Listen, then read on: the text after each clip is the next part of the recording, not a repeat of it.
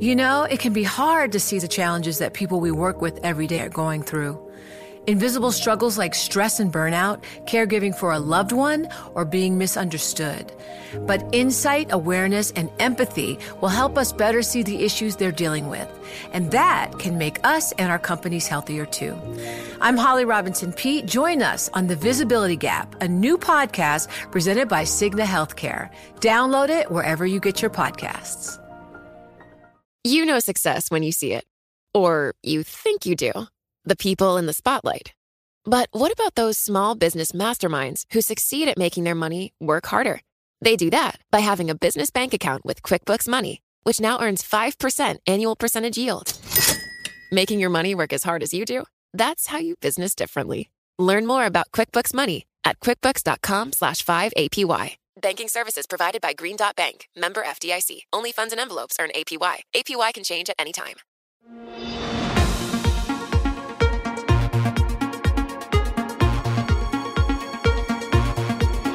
Welcome to What You Missed This Week. I'm Scarlett Fu. This podcast has the best and most interesting interviews from the Daily Market Close show that I co-anchor with Joe Weisenthal, Caroline Hyde, and Romaine Bostick on Bloomberg Television, What You Miss. Our aim is to take you beyond the headlines and bring you unique perspective on the week's top stories and those you may just have missed. Liz Fong Jones always wanted to be an engineer at Alphabet. After graduating from college, Liz did just that, not only working there, but really believing in the mission. Now, the former Alphabet engineer has become well known as a critic of the company's controversial business decisions and for her work as an activist on workplace issues. Despite leaving the company earlier this year, Liz still has a lot of concerns about how the tech industry is treating vulnerable employees. I sat down with Liz and began by asking her about the challenges working as a trans person at Alphabet. So it was really interesting being a trans person at Alphabet in 2008. I was certainly far from the first. There were a number of very senior engineers who were people I respected and looked up to who were trans, but there wasn't really a formal group of trans people at Alphabet or at Google. There was a LGBT generalist kind of employee resource group, but there are no specific resources for trans people at Google. Mm-hmm. And how did that change during your time at the company? So during my time at the company, trans people became more and more organized. At first, it was kind of a discussion of how do we operate within the Gayglers, the LGBT ERG umbrella? Mm-hmm. How do we move that into having a space where trans people can feel safe to discuss issues, where even people who are well-meaning allies sometimes say things that are not particularly sensitive? How do we kind of have our own space? Mm-hmm. So my friend Emily Metcalf and I started a mailing list for trans people at Google. And that eventually evolved until we had hundreds of people that belonged to that mailing list, which was really, really cool to think that there were hundreds of trans people and allies really interested in working on trans issues at Google. When you were at Google, as part of what you did, your day job, you had a pretty good communication with management. You had an open line of communication. You were in a position where you could give critical feedback to the company and not feel like there are negative repercussions.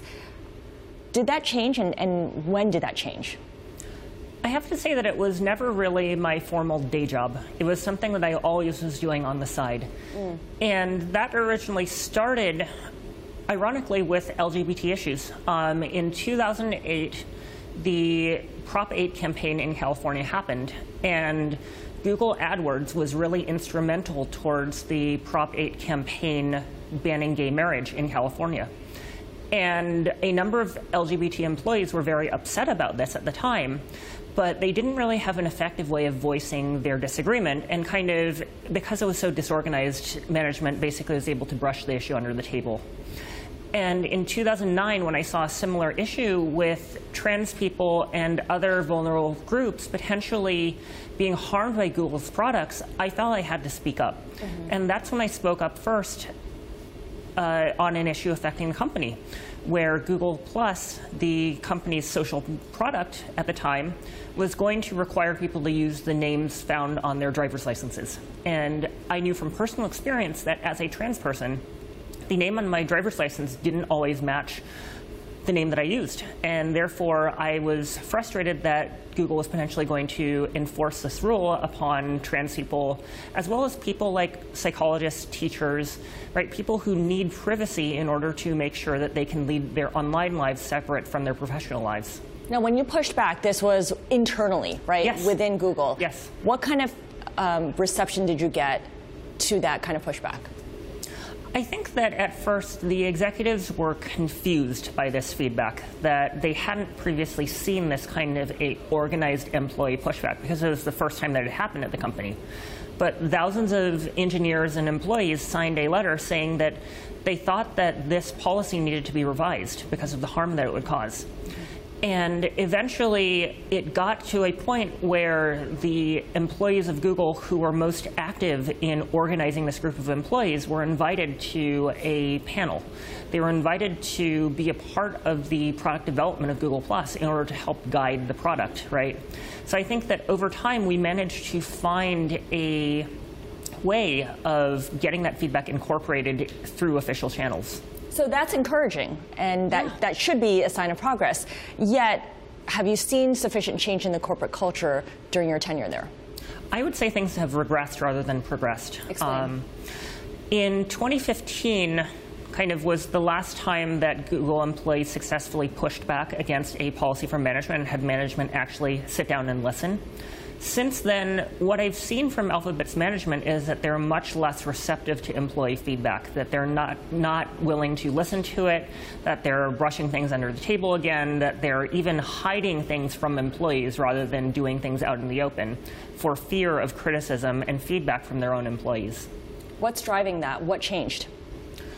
I think that two things contributed to that. First of all, the fact that Larry Page and Sergey Brin are no longer actively running the company is a significant factor in the culture and tenor at the top, because the tenor at the top was that Sergey and Larry really thanked employees for their feedback and promised to listen. But with them stepping out of the picture, with Sundar taking the lead of Google as a business unit, Sundar's leadership style is much more of a consensus-based leadership style, and it focuses a lot more on listening to his senior vice presidents, to his immediate direct reports. And those set of people are not necessarily as motivated to listen to employees because they haven't necessarily been around since the beginning of Alphabet. And they also have short-term financial incentives in that they're paid largely in Google stock, and therefore that they want to do things that increase the immediate bottom line rather than looking after the long term. So a traditional company, really, rather than a company that promises to do no evil. Yes, exactly. I think that the company's culture of don't be evil has been propagated from employee to employee, but hasn't necessarily made its way into the newer executives that came on board. So do you think this is something that's unique to Alphabet, unique to big tech companies? Could this happen at a startup, a smaller company? I think that at smaller companies, it's easier to know kind of what are you signing up to do, what are you working on, and to give direct and clear feedback to executives. Although there are a few exceptions. For example, Clarify, a startup in San Francisco, California, secretly started working on a Pentagon project called Project Maven. And their employees didn't know, and when they found out, they revolted. And of course, there are repercussions to that. Let's broaden our conversation out a little bit here, because you've talked about how there are illusions when it comes to the tech industry writ large, that it's a meritocracy and it's neutral. At what point was that illusion shattered, and how do you see it reverberate across the industry? When was that illusion shattered for me, or when was it shattered for a wider group of people? Both. I think for me, that illusion was shattered pretty early on when I heard stories like Kelly Ellis's story of being brought on with a college degree and 2 to 3 years experience and being put one level lower than someone from the exact same school with the exact same number of years of experience, right? That kind of really shattered that myth and told me that, hey, wait a second, something's not right here, right? Like, there are people that are getting sexually harassed. Nothing is happening to the people who are sexually harassing. And people are systematically being denied appropriate levels, appropriate pay, appropriate promotions. However, I think that it took many years for everyone else in the industry who wasn't suffering from the effects of this pervasive discrimination to wake up and realize this was happening. So what's the solution here? I mean, aside from employees pushing back, aside from a groundswell of work being done at the bottom, how do we address this corporate culture? I think that the most important thing that companies, whether they be Alphabet or other companies, can do is to involve employees in the structural decision-making processes. We see this in the European Union, where there are worker representatives appointed to boards, where workers have strong bargaining rights, and they use that to make the business run more effectively because they're the people on the ground doing the work. Mm-hmm. And I think that that's something that tech could really use. I think that certainly one of the demands that the Google walkout made in November of 2018, and that I had made separately before that and continue to make, is that when workers are represented on boards, it means that the boards don't have an incentive to do things that will seriously harm employees. For instance, I think about the Andy Rubin $90 million severance payout, right? Mm-hmm. And I wonder what would have happened if there had been an employee sitting in that boardroom. Would that $90 million package have just sailed through? I don't think so. Right. Well, that's a question that's not going to get answered anytime soon, especially when you look at the ownership structure of so many of these companies. And of course, it's not specific to Alphabet or Facebook. It's kind of an industry-wide issue here. I agree, but I think that shareholders are waking up to these dangers as well. In particular, CTW Investments has a shareholder proposal pending before Alphabet's June meeting, in which they are demanding that the management of Alphabet appoint one worker representative as a member of the management-approved board slate.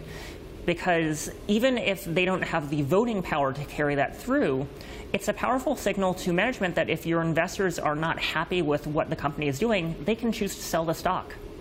So management will say, okay, that's certainly an idea. We'll take it under consideration. But they'll go back to their old playbook, which is we'll try to repair relations with employees through the more conventional means. We will step up our diversity efforts, step up our inclusion efforts. You're kind of laughing right now. Yes, I'm laughing because those diversity and inclusion efforts have not worked.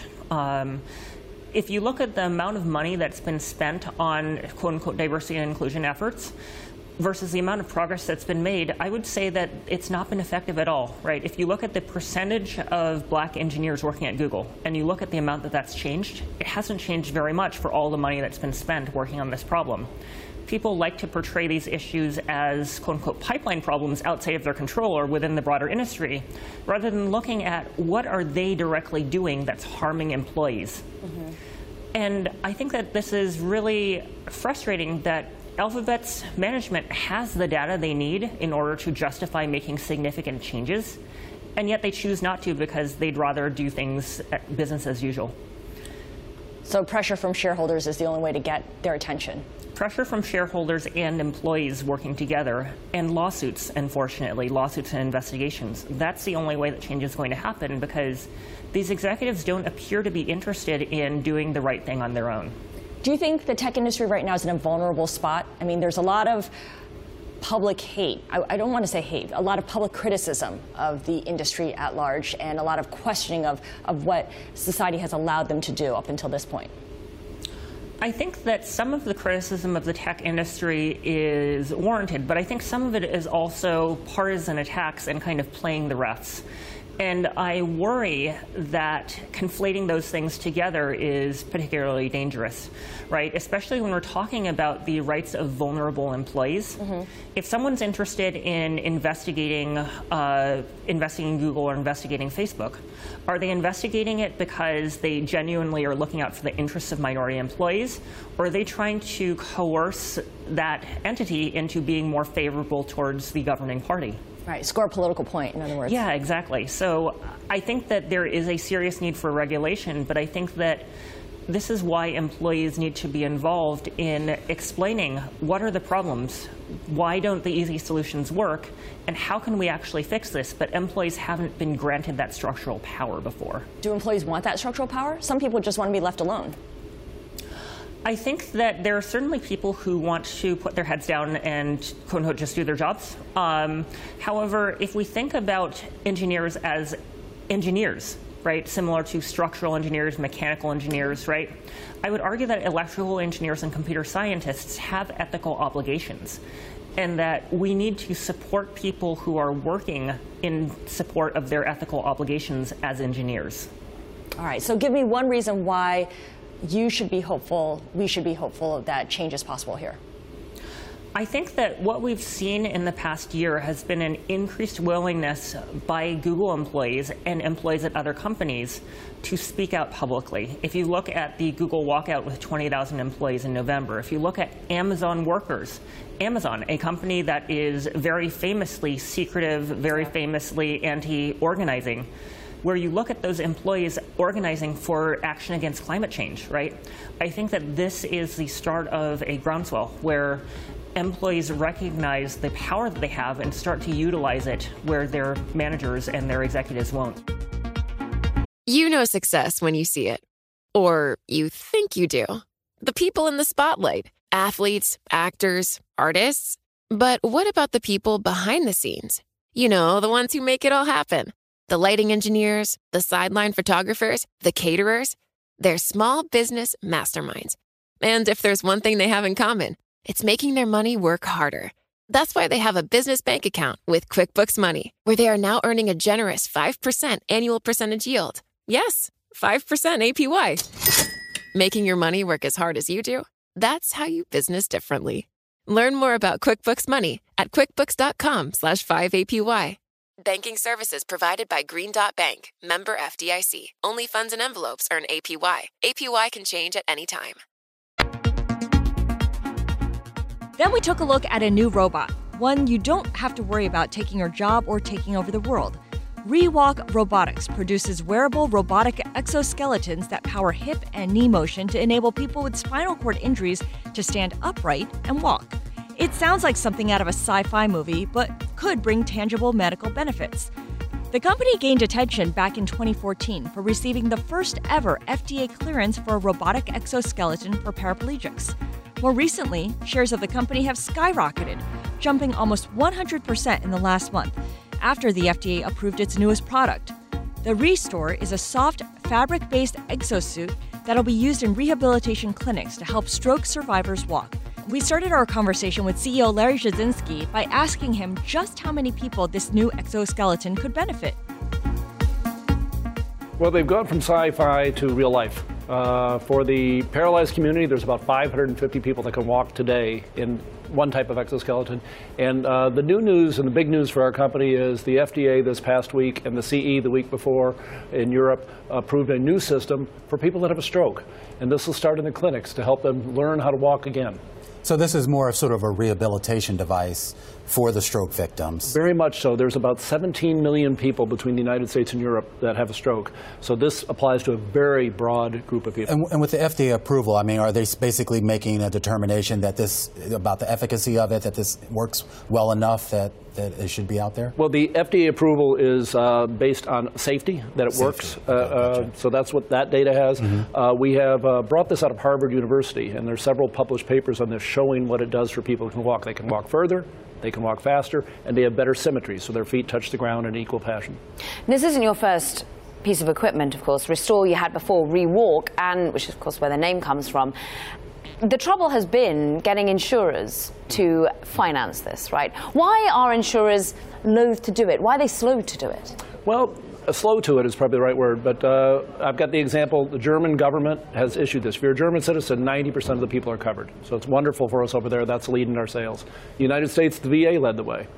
For the U.S. insurer, the first group that has stepped forward, Cigna changed their policy to remove experimental investigational this past February. So it's about a 3-year process. I see. So on the Rewalk side, while we have plenty of people that would like to walk again, that's just not where the insurers are. For the new product, in trying to look at a portfolio of a company, because I need success, I need performance financially to drive us, this product has coverage. The reimbursement to clinics for taking care of these patients pays for it in 45-minute increments for every patient, and this can treat enough patients a day where it's economical and affordable for these clinics to be a viable economic play for them when we start selling it next week. Would you expect over time, like other hardware products, for the cost of your technology and similar technologies to drop? Or will it be more like other medical products in which the laws of supply and demand sometimes feel like they don't apply and go up or stay the same over time? Well, bringing a product to market is an expensive and long process with regulatory. That tends to slow it down. I think what you will see is the types of systems will be different. So the ReWalk is about a $100,000 device. The Restore sells for $28,900, and it's leased to centers for about $1,100 a month. So the math is already a lot better, and this is a wearable robotic. When you look at it, it's a small, flexible component that fits in the lower leg. It's about 1/8 the size and weight of the original. So well, maybe we can take a look at that, because you brought someone with you, right? Certainly. Who apparently has the device on now, and maybe you can tell us a little bit of what we're looking at here. Sure. Well, as you look at the young man that's walking with this, what he's got, you can't see this, but inside his shoe is a device like this. And this just goes inside your normal shoe. Okay. And there's a cable to the front that lifts your toes so you clear the ground, lifts your heel to propel the next step. So functionally, this uses cables, like on a bicycle when you pull the brakes, or a marionette. It lifts your toe and it lifts your heel. And it's doing this through sensors and software that is taking a sensor on the healthy leg, and on the paralyzed leg, it's telling it exactly what to do. So you get symmetry, speed match, and distance match for those patients. So what you see or saw in the picture a moment ago was a very lightweight, less than 2 pounds component on the lower leg, and a battery pack and 2 motors that were on the waist. Right. Of course, our viewers are investors in many ways. You said in your statement the pathway is now there to become a break-even, uneven, profitable company. Do you have a timeline for that? We haven't given out a public forecast on that, but you can look at where we are and where our expenses are, and it's in the next 2 to 3 years. I think for us as a company, the stroke product will penetrate because it's a much larger market and I can already pay for it, and there's nothing else like it. Longer term, this soft robotic technology, it can work for multiple sclerosis perhaps, for stroke victims that need something at the hip, and for Parkinson's disease. So that's part of the long vision of the company, and the rate at which I invest will probably affect the time at which I get to break even in profitability. Then I sat down with Alexis Ohanian. Alexis made his name in the tech world by co-founding Reddit with the goal of constructing the front page of the internet. These days, he may be better known as the husband of tennis star Serena Williams. But now the co-founder of the VC firm Initialized Capital has a new mission, advocating for paid paternity leave. Alexis was very public about taking 16 weeks of paternity leave after the birth of his daughter Olympia. Now he's partnering with Dove's MenCare to get people to sign the Pledge for Paternity Leave and pushing for Congress to enshrine it into law as a guaranteed right. I began by asking Alexis about the contradiction between the availability of paternity leave and the actual utilization of it. Yeah, the sad reality is less than 1 in 5 American men even have access to paternity leave, and then the numbers of them who take it are even lower. This is a challenge, right? We as a society have not put enough of the expectation on men or given them the opportunity to step up. And I was fortunate enough as a founder of a company to have a pretty progressive paid family leave policy, 16 weeks, man or woman, adopted or whatever. If you got a new baby, you're getting time off. And I took full advantage of it. And I did so and took my full time and talked about it on TV because I wanted other career, sort of hard-charging business dads, tech execs, CEOs, all the way down to the rank and file, men, all seeing that this was not mutually exclusive with being career-driven. And to start to change the perception around it, because, I mean, no one is going to accuse me of not working hard, and show that that's not incompatible with also caring about family, especially during this time when it is just such an upheaval for any family. So did you see your colleagues, did you see people at your company follow suit and do the same thing? And were they saying, thank you so much for making this something visible that we can follow? I got feedback from folks, like a range of people, whether it was employees or just random people on the internet, saying how much they appreciated the air cover. I also saw CEOs of portfolio companies that we've invested in who reached out for advice and suggestions and who have now come back to me with stories of success. Because we don't force our companies, but we do try to counsel them, we do try to guide them. And what these CEOs are learning is that by investing in their employees, by letting them know that they have this time, man or woman, but especially if they're a dad, and encouraging them to take the time, they're seeing huge returns. Because when these employees are back to work, They're way more engaged. One of the subtle advantages is that time doesn't have to be used all at once. And so the flexibility allows each family to take the time when they need to so it meets their needs. So if you need to take off, the first 2 months, great, and then you want to just take off every Friday, so you have a 3-day weekend to help your partner who's easing back into work, great. And we're starting to see this now really, really catch hold. And I think it's because we're all so desperate for talent, both to recruit it and retain it. And we're now seeing this kind of arms race around paid leave. Sweetgreen just recently announced 6 months for their employees. Yeah, but no one actually takes 6 months paid leave. I mean, it's one thing to offer it out there. Yeah. A lot of companies do that. Some companies in Silicon Valley offer unlimited time off, vacation days, and we know most people don't do that. Yes. I think and you're right, when it comes to vacation time, I think it's a little trickier because there's less of an impetus to go do it. Whereas when you're having the baby, you know the due date, and as you and I both know, when that baby shows up, you have no choice. Like the world has changed, right? And so I think a big part of it is encouraging, especially men, to take their paternity leave. And that's why I was so outspoken about it before I took it, been so outspoken since. That's why I partnered with Dove Men Plus Care on both the pledge and this campaign to really we want to bring 100,000 signatures on this pledge to Washington in October to actually get a federal law passed so that we're not just relying on the private sector to step up. We're actually saying, look, these are the values we believe in as Americans. We're the last country on the planet, the developed world, to have a form of federal paid leave. And every American worker deserves it. And it shouldn't just be for those of us who are lucky enough to work at companies or industries that offer it to us. It's actually better for all of us as a society to have dads and moms be offered this time and then also take advantage of it. So what kind of reception have you gotten from folks on Capitol Hill, from the public sector? It is a really easy thing to campaign for because it is bipartisan. People can agree with it, the idea of it. Right. There's the devil's still in the details about actually getting a law passed, especially in this time in Washington. But to have something that in both the House and the Senate and that both Democrats and Republicans have championed is exciting. Because at the end of the day, we all believe that the values of America are rooted in family at the foundation. And it's long overdue that the laws really catch up to what we've been talking about. And so I think that's why we've seen such a great response, not just from plenty of dads. We just launched this Facebook group of advocates for parental leave, or specifically paternity leave. But we're seeing this groundswell because, there is now a way through social media to let all of us, dads, flex about the time that we spend with our families. And it's not, the bar is low. Let's be real, right? I hate when I see headlines of me with my daughter saying that I'm babysitting. Right? No, I'm dadding. You're right? there. I'm just there.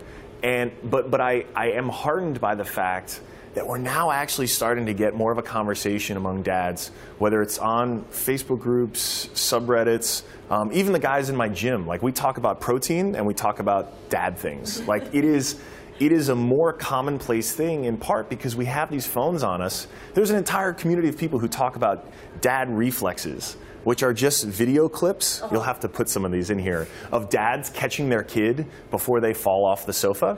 And they're amazing. They're funny, but they're also endearing, right? And they're normalizing dads talking about dad life. Nerve-wracking. No, well, it's funny because at first you're worried something's going to happen to the kid, but you just know it's going to have a good outcome because it's on dad reflexes. But think about it. Historically, you would never put dad reflexes on Bloomberg TV. You never put a clip of a dad catching a baby. You never make a movie out of it. You never write a magazine about it. You wouldn't even, if you were hanging out at the bar or the gym, you wouldn't be like, oh yeah, and yesterday my baby almost fell over and I caught her. Right? That's not a good story. It's just not. If you think that's a good story, but you marry it to social media and you shoot a quick photo or video, and you have something now can reach a much bigger audience, millions and millions of people. And again, it normalizes these paternal instincts that so many dads feel, but I don't think historically had an easy way to get it out there and just kind of normalize it. I hear what you're saying about using social media to normalize your involvement, to encourage other fathers to do the same. Thing is, it's usually filtered, edited, looks great, and tells a really positive story. Yeah. What about posting something that shows the messier side of parenthood, the messier side of fatherhood? Because not everything comes out great all the time. Oh, for sure. And I think, I must say I'm obviously biased as the founder. I think communities on Reddit, like r/Daddit, do a really good job cutting through the veneer because people are just posting. They're not posting to get more followers. They're posting because it's a story that they want to share. And so you see many more of these stories of parents, of dads commiserating with one another after just a terrible, one of those just awful days when when you finally get her to bed and you finally can lie down, you just feel like relieved. Everything just kind of melts off you, right? And there are now channels for that side that I actually think people are even hungrier for, because we do live in a world where we're all filtering every image, trying to show this sort of idealized version of ourselves. I've talked about us living in this post-social world now, because I think we've reached this peak social moment where now we really want to retreat back to communities where we have genuine conversation, because that's what humans like. We don't actually want to live these sort of manicured, perfect lives for our followers. That's not natural. It's not authentic. Humans are community creatures, and I think these types of platforms are going to grow and thrive because we want that connection. How does Serena fit into all of this with your posts, with your push for paternal leave? She certainly, in the watching what she went through during the childbirth and then after, I mean, life-threatening consequences, where I knew in those weeks after there was another level of responsibility for me as a partner to her and also father to our daughter.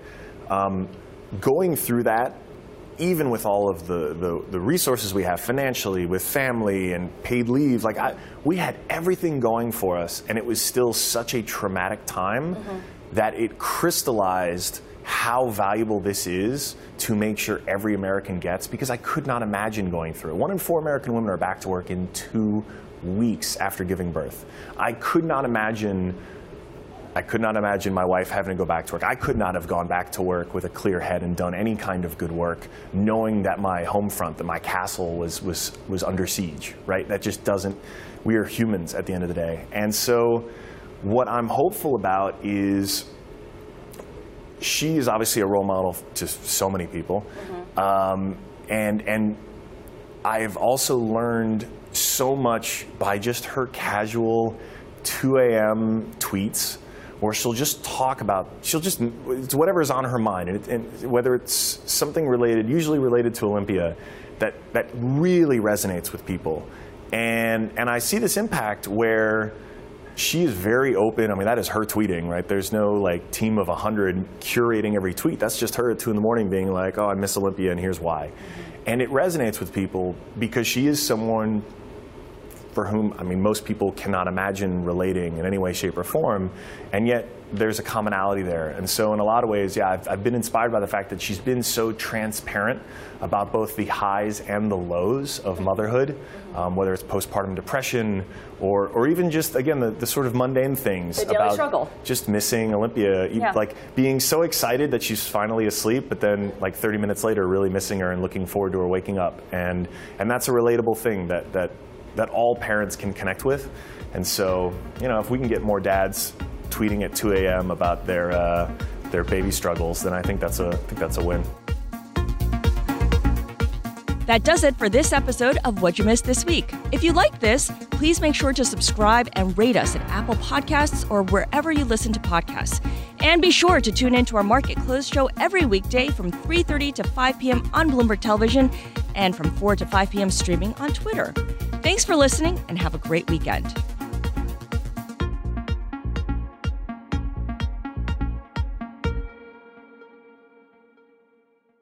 It can be hard to see the challenges that people we work with every day are going through.